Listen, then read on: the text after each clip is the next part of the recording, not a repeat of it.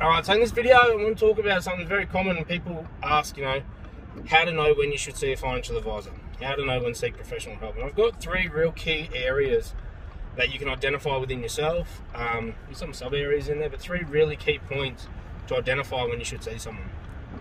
First and foremost, let's talk about who we look after. We target young go-getters, right? So we target aspirational young go-getters.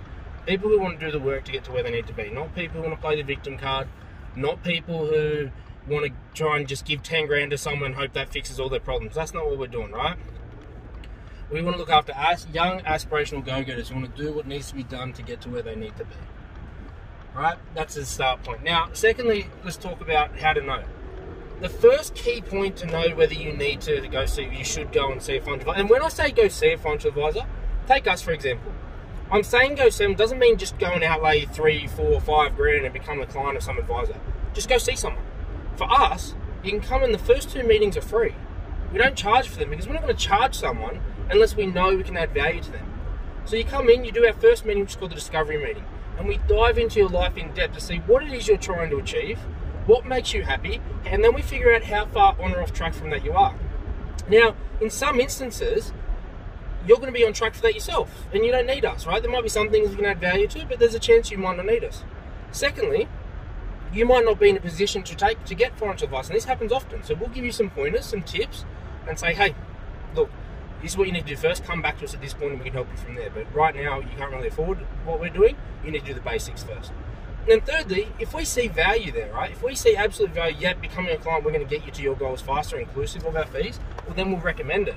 But that first meeting doesn't cost you anything, right? It doesn't cost you anything to just find out whether you can benefit from advice or not. So the first key area to understand whether you should go see someone about your finances is that the biggest overlaying that should, if you feel this way, you should go see someone, right? Is, do you feel like you should be in a better position than what you are? Yeah? And this is the most common one we get. People come in and they say, I earn good money, I've been earning good money for a while, I'm saving, I'm just not progressing, right? Like, I feel like I should be doing better than I am. That is the number one key to say you should go and see someone. Because often you should be. Often you should be in a better position than what you are. And if you're not, it's because you don't know what to do. You don't have the knowledge or the expertise to do that. So go see a professional. That will make sure that you are doing all the right things and maximizing your current scenario. The second one is very, very simply that you're not happy, right? You're just not living the fulfilling life.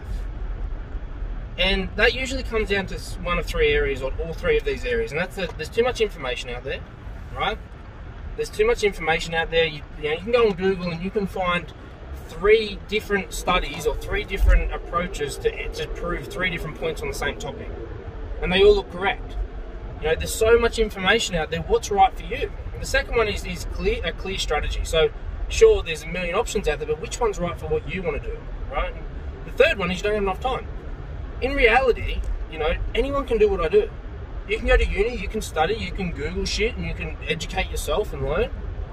But the reality is you're not going to. It's not that you can't, it's that you won't do it. And no matter how much you think you can do it, if you don't, then it's worth jack shit.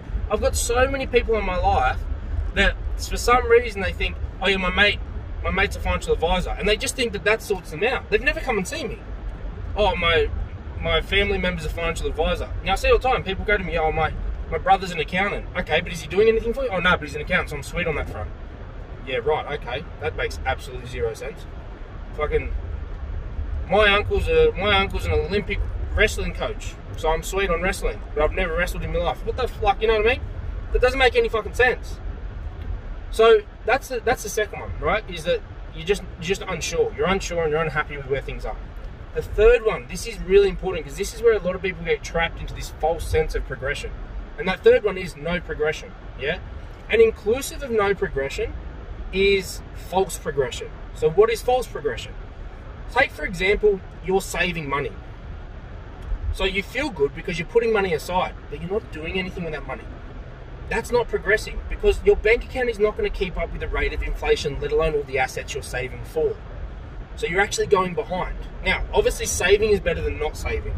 But saving for too long or too much is bad. It's not good, right? It's false progression. And that's a really key point. So a good example is if you have been saving for longer than 3 years and you're not doing the things you want to do, right? You're not buying that house, you're not investing.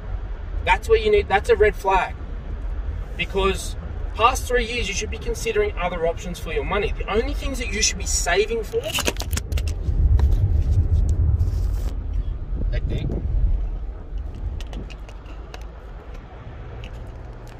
the only things you should be saving for is one, the first thing you should be saving for is an emergency buffer.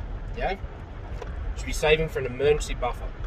And that only needs to be 3 to 6 months worth of income. So that shouldn't take too long. The second main thing you'd be saving for is the home deposit. Yeah? But if it takes you longer than 3 years to save for that home deposit, you need to consider other strategies.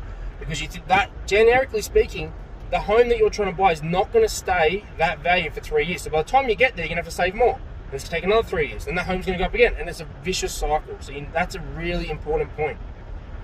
And then the other thing that you should be saving for is maybe things like luxury items, right? But you shouldn't be doing that all the time. You should only be saving for them every once in a blue moon when you want to get them. Everything else, you should be spending your money. You need to have a spending plan. You need to spend it on the right things. Otherwise, you're not going to reach your goals. And saving is a very big false progression point that people get caught up in all the time. And then they get to 50 or 60 and they go, holy fuck, I don't have enough money. It's because you saved it all. You didn't invest. You didn't do the right things with it. So, and that point is progression. If you're year in, year out just not progressing, and like I said, or you're false progressing, you need to go see someone and do the right things with your money, because that's going to cost you a lot in the long run. So recap those three things. First one, the key overarching thing. You do not feel like you're in the position you should be given your current circumstance. That's the biggest one. Secondly, you're not clear on what your next steps are, or you're unhappy with how things are going. And thirdly, you're not progressing, or you're false progressing. They're the three key areas and when you should go see an advisor, just to see if they can help you out and see if you can get on track quicker. Come and see us. Like I said, the first meeting's free. If we can't add value, we'll tell you. If we can add value, we will add value. We'll add significant value. So I thought it was a good video today, a little bit long, but a really important one that you guys need to understand. Peace out.